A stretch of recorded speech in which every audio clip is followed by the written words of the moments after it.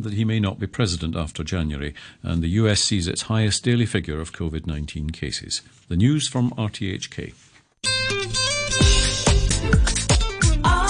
RTHK Radio 3.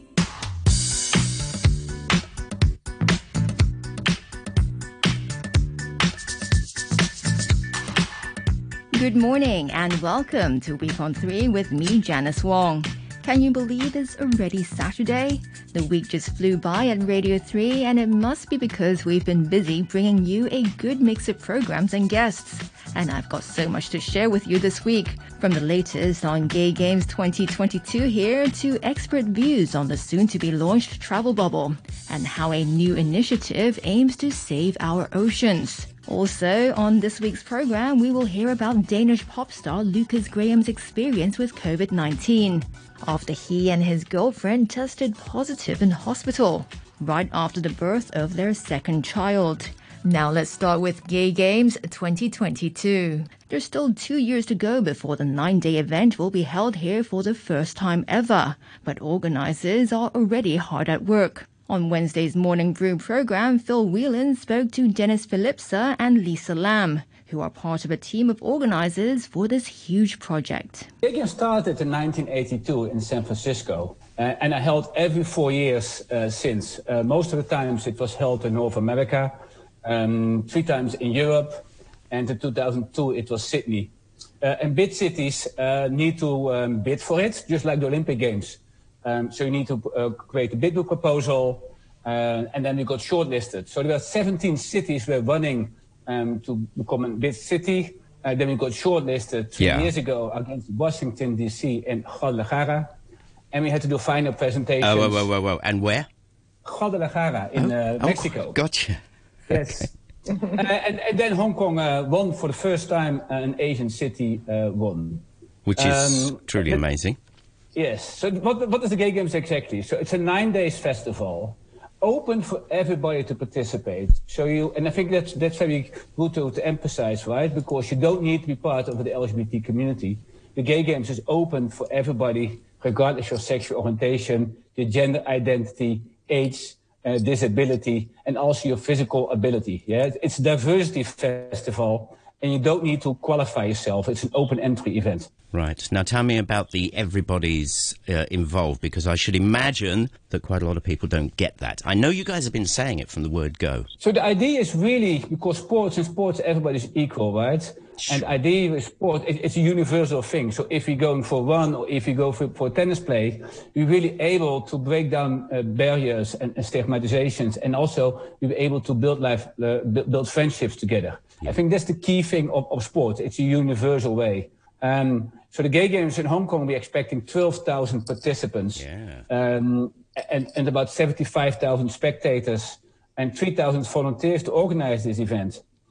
We will have 36 sports, including dragon boat racing, because it's a typical Hong Kong sport. Absolutely. We will have trail running, because Hong Kong has beautiful trails, and we also have esports, which will really help to focus on the younger demographic of participants. Let's talk a little bit about the events that you've chosen to include. Is this in the great big rule book that you have to do X, Y, and Z? Because you've just mentioned esports. Now, that's a fairly newcomer. So there are a couple of sports which are mandatory, like, for example, swimming and badminton and tennis. But we have the flexibility based on the venue capacity in Hong Kong to add some new sports to it, which have never been held. Yeah, like what I mentioned, right? Dragon boat racing is the first time we have this, and it's really inclusive team sport, and it's also a beautiful way to showcase Hong Kong's great facilities there. Okay, And the same, for example, for esports. Hong Kong has a couple of esports stadiums, arenas, and it's really nice to include that sport in here as well. Lisa, what do we mean by esports in this event? Yeah, it's electronic sports. So basically, because one of our mission is to really attract young people in Asia. Yeah. And so basically, all the video games, it's really a big event now in Asia, right? And in the Hong Kong government, as well, also really pushing this. So we have been working with the Esports Association to do these interactive games. Yeah. Guys, you mentioned the government. There was a feeling when you first mooted this that they weren't going to be too supportive. It doesn't sound like that's the case. It sounds like there is support. So actually, from the very beginning, the government has been aware and they have been, helpful, Okay, good news. As Daniel was saying, when we were bidding for the games, there's actually they have to come to do an on-site visit just to make sure the venues are, up to standard and, and that there's in these kind of infrastructure to support this games of this scale, right? Yeah. So we contacted LCSD and other site managers. They were very helpful. They show us around, show the inspectors around, and then. So that was very helpful because that really helped, give the confidence to the... Well, that means it's on. I mean, that's very good news indeed. I do know some people doubted the government support ages ago. Don't get me wrong. Obvious reasons you guys know. But no, fantastic. Yeah. It's rock and roll. Yeah. You're on. Yeah, and we got the letter of support from some legislative councillor as well as the EOC. Great. And since now, for the last few years since we've been preparing, we've been ongoing discussions with the government as well. Yeah. Non-area. So they have been supportive. Yeah. Well done. That's great. That's a green light. Now, at the moment, you're a fairly small group of volunteers. Does that change? So we have volunteers, but we are professionals in their role. So right. The person doing finance is an accountant. Lisa is a lawyer. So the people are really professionals, volunteers, who don't need to be skilled in doing the thing. We have a couple of volunteers who are even full-time volunteers, their full-time job on this. Got it. Because we are so passionate working on this. And during the Gay Games itself, we have about 3,000 volunteers working on this.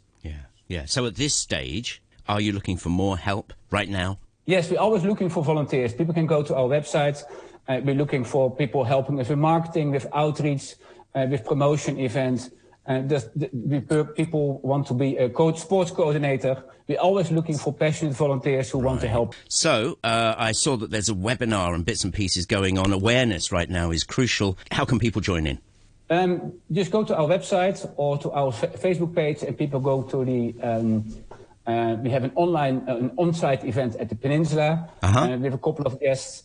And the webinar is open for everybody. So please go to the webinar, the Zoom webinar, and join to learn more about the events. We have 6 amazing speakers, including Vivian Lee, also Chris McDonald, the Director of Ceremonies, and also Charles, who is in charge of the Festival Village. We have a volleyball player who participated at the Gay Games in Paris and won a gold medal.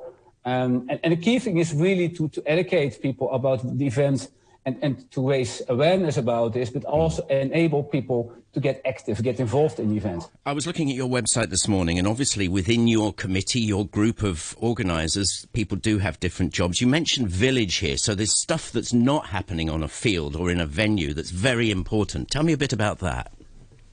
Yeah. So actually, in addition to sports, actually, Gay Games is also like a big arts and culture event. Yep. So the village, is where, after the sports, right, you have a day of sports, and then, that's where people congregate, or people can bring their families together, just to see the performances or exhibitions, that sort of thing. And, so that's where people can just enjoy, almost like the wine and dine kind of festival in Hong Kong. Sure. Yeah. So here we are 2 years ahead. He's just said that they've got a live event at the Peninsula. What's going on there? So we have a couple of guests who will be we invited to attend the event, and where we'll be talking about the Gay Games, the history, and also the impact and importance for Hong Kong to have this event for the first time in Asia. Right. Did you guys ever find out exactly what tipped the balance for you, why you actually got it? Or did you just not ask? Well, I think the fact that, Hong Kong being such a unique city in Asia, and the FGG really wants to actually expand, the games, beyond traditionally where it's been held, mostly in the Americas and Europe. Sure. To really bring it to Asia. And I think if you look around in Asia, Hong Kong is very uniquely positioned to have a game. And I think that makes big difference. Well, And I think also Hong Kong has great infrastructure, right? Hong Kong has amazing sports facilities. It's easy to go around from one venue to the other venue, from arriving at the airport, having the Airport Express. So I think that also it's quite nearly built for big events, world-class events to host in Hong Kong.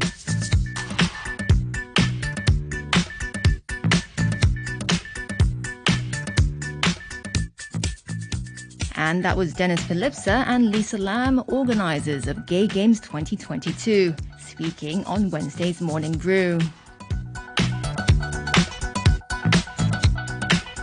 If you think waiting 2 years for Gay Games is a long time, here's something you don't have to wait too long for. And that is Hong Kong's air travel bubble with Singapore, which will take off on the 22nd of this month. The scheme will begin with 1 flight per day into each city, with a quota of 200 travellers per flight. Hugh Chiverton and I discussed this scheme on Thursday's Backchat programme with Rubio Chan, co-founder of GLO Travel, and Vera Yoon, lecturer at the University of Hong Kong's Faculty of Business and Economics. Before COVID, we have around 600,000 tourists traveling between Hong Kong and Singapore per year. So if you look at this number, 200 people per day is not very significant compared to pre-COVID situation. But I think it's a very important first step for both cities to have this pioneer scheme to test whether a travel bubble like this could work. And I think it's a good pioneering scheme for tourism. And so far, what's been the response? I mean, have there been many inquiries about travel to Singapore? We don't really receive a lot of inquiries. I think basically because we're not an agent that run tours for Singapore mainly. But I think that the travel agent friends around us, they have been activating their tour product to Singapore. But then I don't think they are really optimistic in very short term because 200 people per day could be really little. So, and in Singapore they're still having this social distancing rule that only 5 people can, for example, have a meal together. So group tours do not work this time as well. So they only welcome individual travel. So for travel platforms, they might more welcome this measure instead of traditional travel agencies. Do you think there's a pent-up demand, though? Do you think that people do want to travel? I think people want to travel. Many friends of mine, and including those in travel circle or not, they already looked at the air ticket between Hong Kong and Singapore. They look at the main airline website. Of course, the flight price is still quite expensive compared to pre-COVID level, but then many of them think that it's still acceptable, and I think they will consider going to Singapore in a month or two, especially during Christmas time, because they're craving for travel for a long time. But do you think the cost of testing is also an issue as well? I mean, many people have said it's a bit expensive. I think it's an issue. It almost double the usual cost of travel to Singapore. But then, given the travel desire from Hong Kong people, the travel spending from Hong Kongers is quite huge each year before COVID. So, they have been saving a lot of money for this. And, if they really want to travel, I think it's not difficult to fulfill the 200 people quota per day. And also we have business traveler. The companies and corporates will pay for these COVID tests. So I think if this just to fulfill the 200 people quota, I think these measures would not be such a obstacle. Virian, good morning to you. Good morning. The Secretary for Economic Development has said that he hopes that aviation, tourism, hotel, retail and catering business can benefit from this arrangement, enabling Hong Kong's economy to recover gradually. Do you think that's hope is justified? Well, I think this is a pilot scheme that the whole scheme that may not only apply to Singapore, but may apply to other countries in the future. So for this moment, it is really for testing out whether and how these things, the infrastructure and the facilities would work out, because 2 countries have to make agreement and then to recognize each other's virus test. And then for the airport, they have to create an independent walkway and bridges for these passengers so that they don't mix with other passengers that are not in this scheme. So I think this is a pilot scheme for, the future that applies to larger number of tourists. So at the meantime, if it's only like 200 passengers per day, it really won't help a lot. But it's to pave the way for future wider application. And I'm thinking there will be a lot of, leisure travelers for this purpose because it's actually quite expensive for people beating up air tickets, which cost like 2 times the market price compared with last year. And also it costs maybe 2,000 something Hong Kong dollars for the test. So I think mainly it would be business travelers who would take advantage of this because there's a need for them to travel and to perhaps meet in Singapore, to visit some premises in Singapore that would make use of the scheme. So it won't be much of a real boost then for Hong Kong's economy? For this scale, it won't because there are only like a maximum of 200 travelers. So, it's very little. And the travel bubble will be suspended if the daily average number of untraceable COVID-19 cases in a week reaches more than 5 in either city. And this week, Hong Kong has already reached that number. Is that a concern? Do you think the travel bubble will actually take off at all? It really depends on the two governments' COVID measures and how they manage to sustain. I really don't know in the future how the COVID situation will develop. There may be some days that it could work, but maybe it will be put in halt quite immediately because when there are more travelers and then they try to establish the same thing with other countries, then it increases the chance that we have more cases locally. And then it will also increase the chance that this travel bubble will be hot. Will put into hot, so to wait until the case number falls back. And then when it works, people have to plan for the trip. And then if this case number make whether the scheme will work uncertain. That is, I don't know whether in 1 week's time, when I want to travel, there will be lower case number.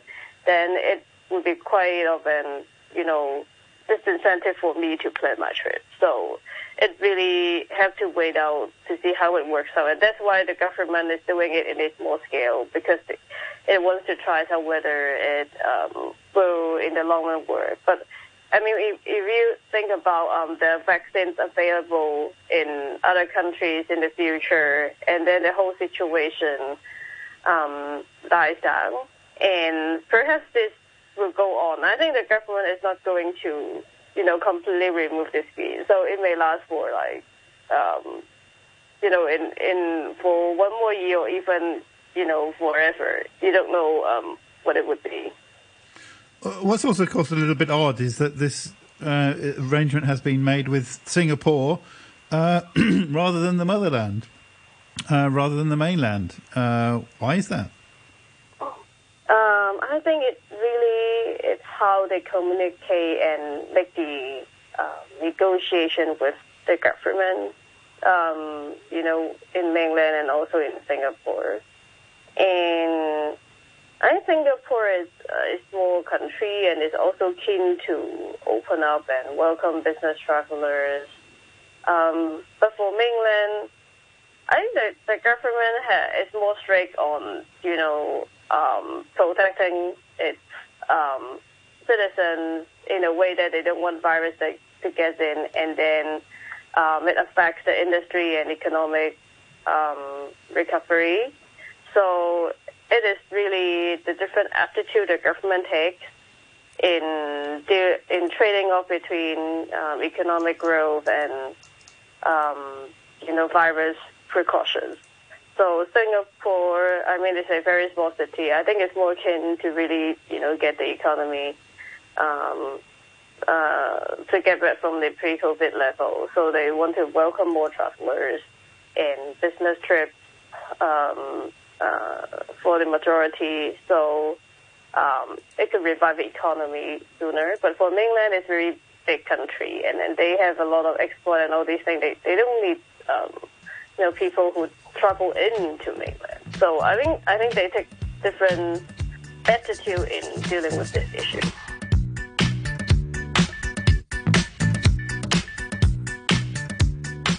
And that was Rubio Chan, co-founder of GLO Travel, and Vera Yoon, lecturer at the University of Hong Kong's Faculty of Business and Economics, speaking on Thursday's Backchat.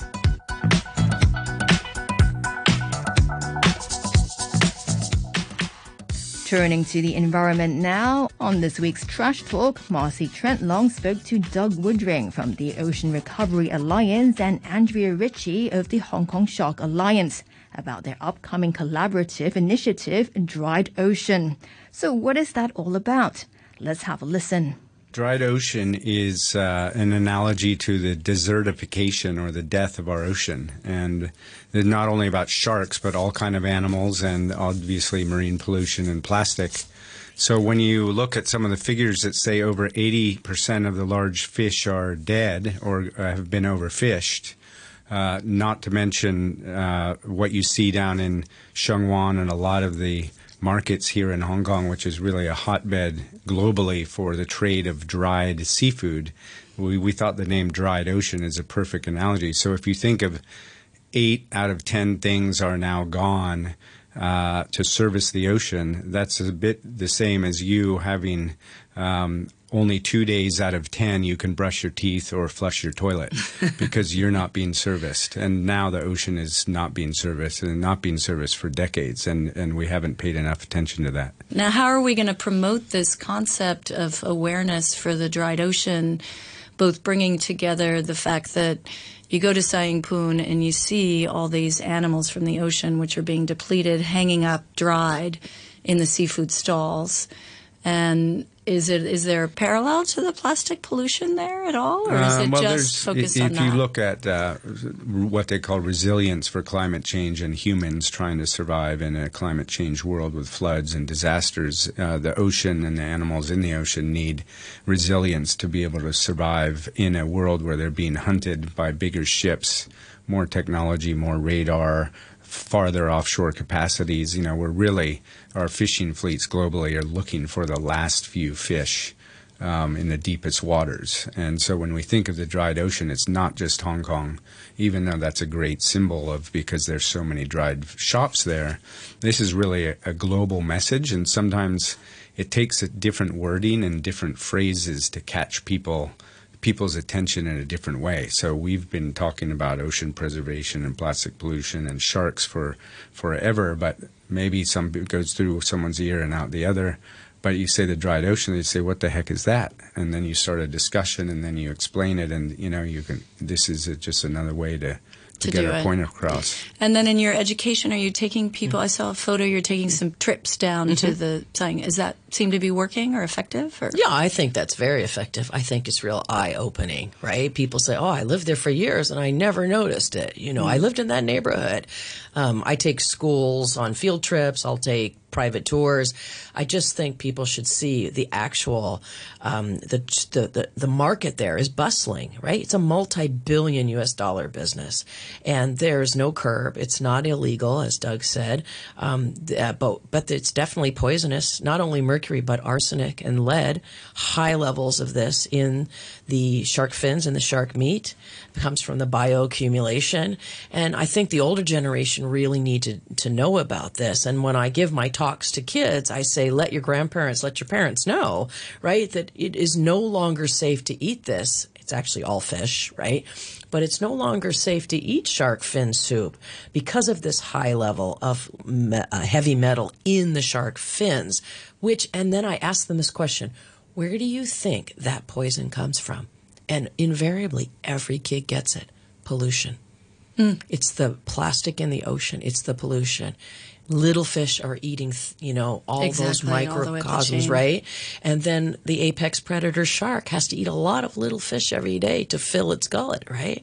So I think it's important that that the kids understand this, but then they become our little shark ambassadors and they take that message home. Yeah. So it's just one way of getting the message out to people. Oh, well, that's great. So, to that point, it's also coal power plants and all of the industrial pollution which rains back into the ocean, and that gets the heavy metals, not just the plastic. But Andrea's photos of her doing her tours in Shangwan, I've sent them to friends in the U.S., and they all say, what's going on? Why is this still allowed? We thought it was illegal, because they all read that in China you can't have shark fin at government banquets. So people just assumed that it was stopped and done, and they didn't even realize it. So even getting people overseas to know that you're doing these tours and these photos is already helpful. Yeah, I agree. It helps get the word out. I mean, the point is that the dried ocean concept that Doug came up with is really about extinction, okay? And the extinction is due to overfishing. And I'll give you a perfect example in Hong Kong. When I came here 30 years ago, we had no shark nets at the beaches, but we had 6 people killed by sharks.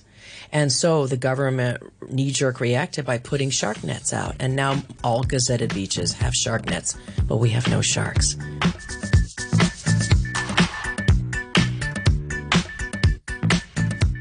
And that was Doug Woodring from the Ocean Recovery Alliance and Andrea Ritchie of the Hong Kong Shark Alliance in Trash Talk on Wednesday's 123 show.